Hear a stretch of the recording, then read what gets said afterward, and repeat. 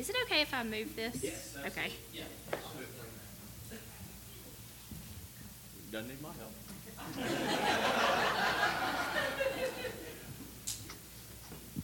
I just know how clumsy I am and that I'm liable to get tangled up in that cord and fall.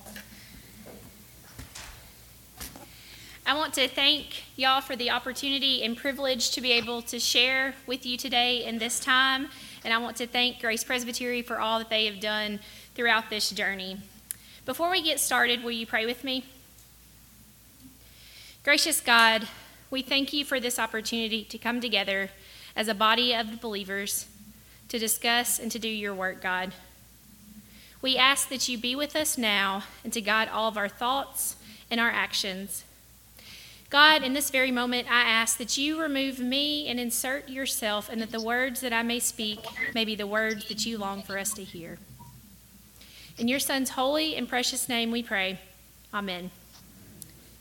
Our sermon text today comes from Isaiah chapter 43, verses 18 and 19, and I will be reading from the New Revised Standard Version.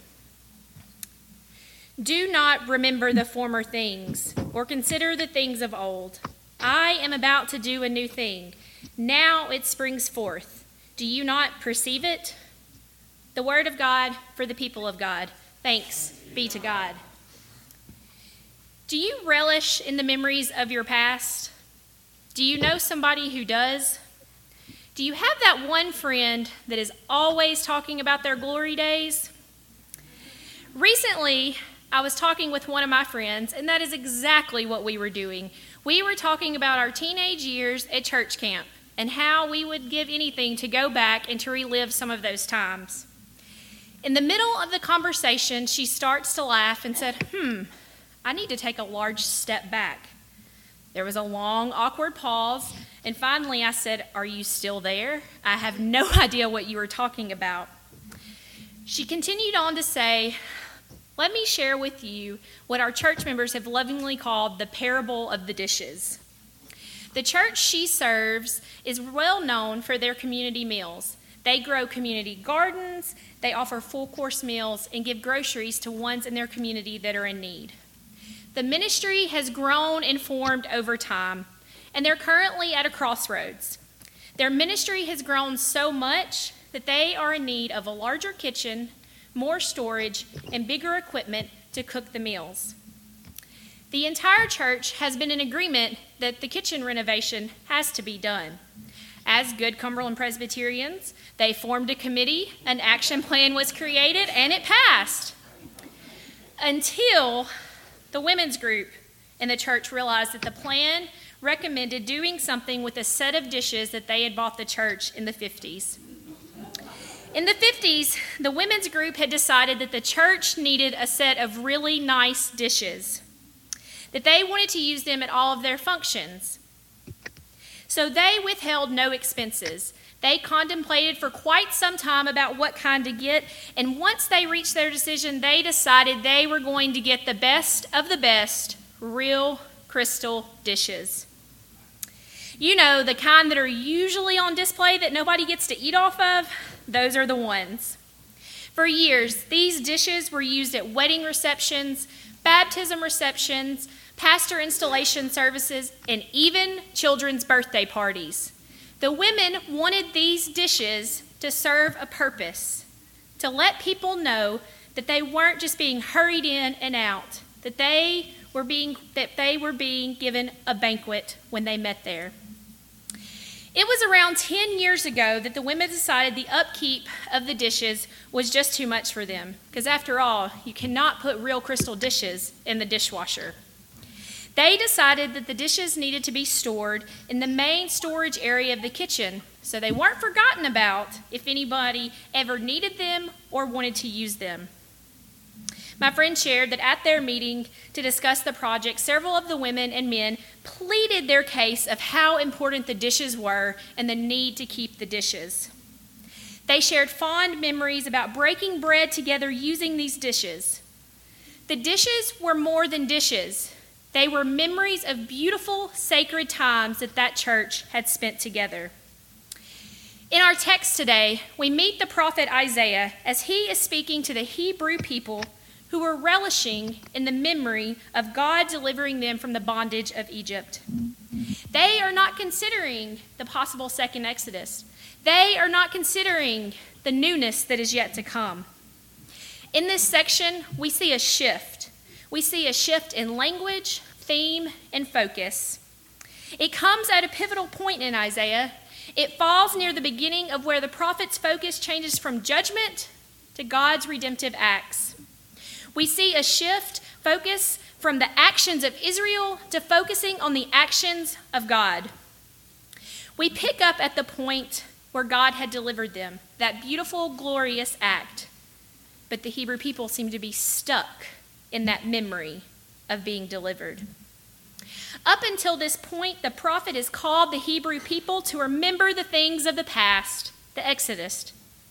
But what does it take to see a new thing while in exile? Here they have this invitation of all these things springing forth. The context of the Israelites when Isaiah invites them to see something spring forth in their midst is that they are just that. They are still Israelites who have been in captivity. They are given the invitation to go home, the hope of a second Exodus, a return to the promised land, a return to the status of free, blessed, and chosen. For decades, they had lived in captivity, away from their homeland, the place that gave them their identity and their calling. They were separated from their customs, their rituals, and their familiarity. They lived in the humiliation of being captive and being haunted by the memories of their spiritual infidelities, which they believed brought them to this place. I can imagine that the words of the prophet must have felt like a soothing balm to the battered souls. I am doing a new thing, a new start. But with any new start, there comes fear. How hopeful that must sound, yet the journey may not be a safe one. They may encounter dangers on this road.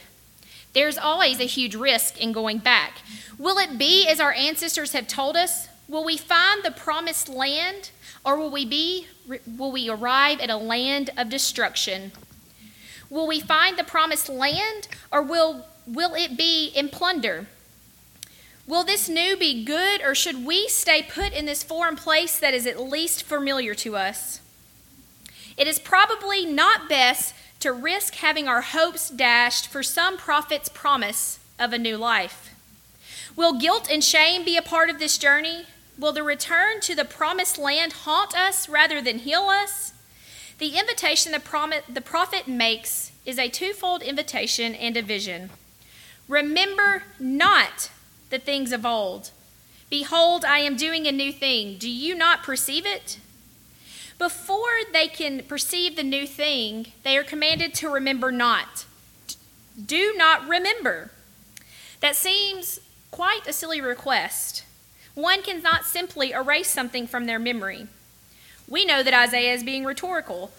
And up until this point, he has called for them to remember their past, to remember their deliverance. But they're stuck. They're stuck in the act of remembering and relishing in the glorious act of deliverance that God had done for them. Similar to how the ladies are stuck in the memories, the times, the dishes represent for them. They're stuck in remembering all the sweet babies, the baby showers that those dishes were used for, or the many pastors that they had used those for their installation services. Good memories. Theologian Paul Tillich reminds us that growth always demands sacrifice. Something must be left behind to accept the new. He writes, if the new were a part of the old, the prophet would not have to ask, do you see it? For we already would. We cannot be born anew if the power of the old is not broken within us. Isaiah commands to forget because he does not want them to miss out on all the glorious acts that are to come. He does not want them to miss out. He does not want them to relish in the past memories because he is fearful that they will miss on being called by a new opportunity from God. He tells them, I am about to do a new thing now. It springs forth. Do you not perceive it? I will make a way in the wilderness and the rivers in the desert. We see a sense of hope that their good days are not over yet, that there are better ones to come. The prophet is calling them to turn away from memory and to live into hope, the hope of God, the hope in future redemptive events. Now, it's okay to remember, but we cannot allow ourselves to stay so stuck in the past that we forget to look forward to the hope that we have in God. There are new things that spring up all around us. How many of we might missed remembering the past? The ladies and the men are so excited about the food ministry and how it has grown and the impact it is making on their community. But they agreed that they are stuck in the memories of the past, and others in the church are fearful that they are going to miss out on getting to be a part of all the newness that is springing up around them. They kind of had a halfway meeting point. The ladies realized, and so did the other half of the congregation, she shared, that they needed to come to a compromise, a way to honor the past but to move into the future. So they decided to keep a few of the dishes to put on display and the years that they were used for, and to sell the dishes and donate the money to help with the offset of the cost.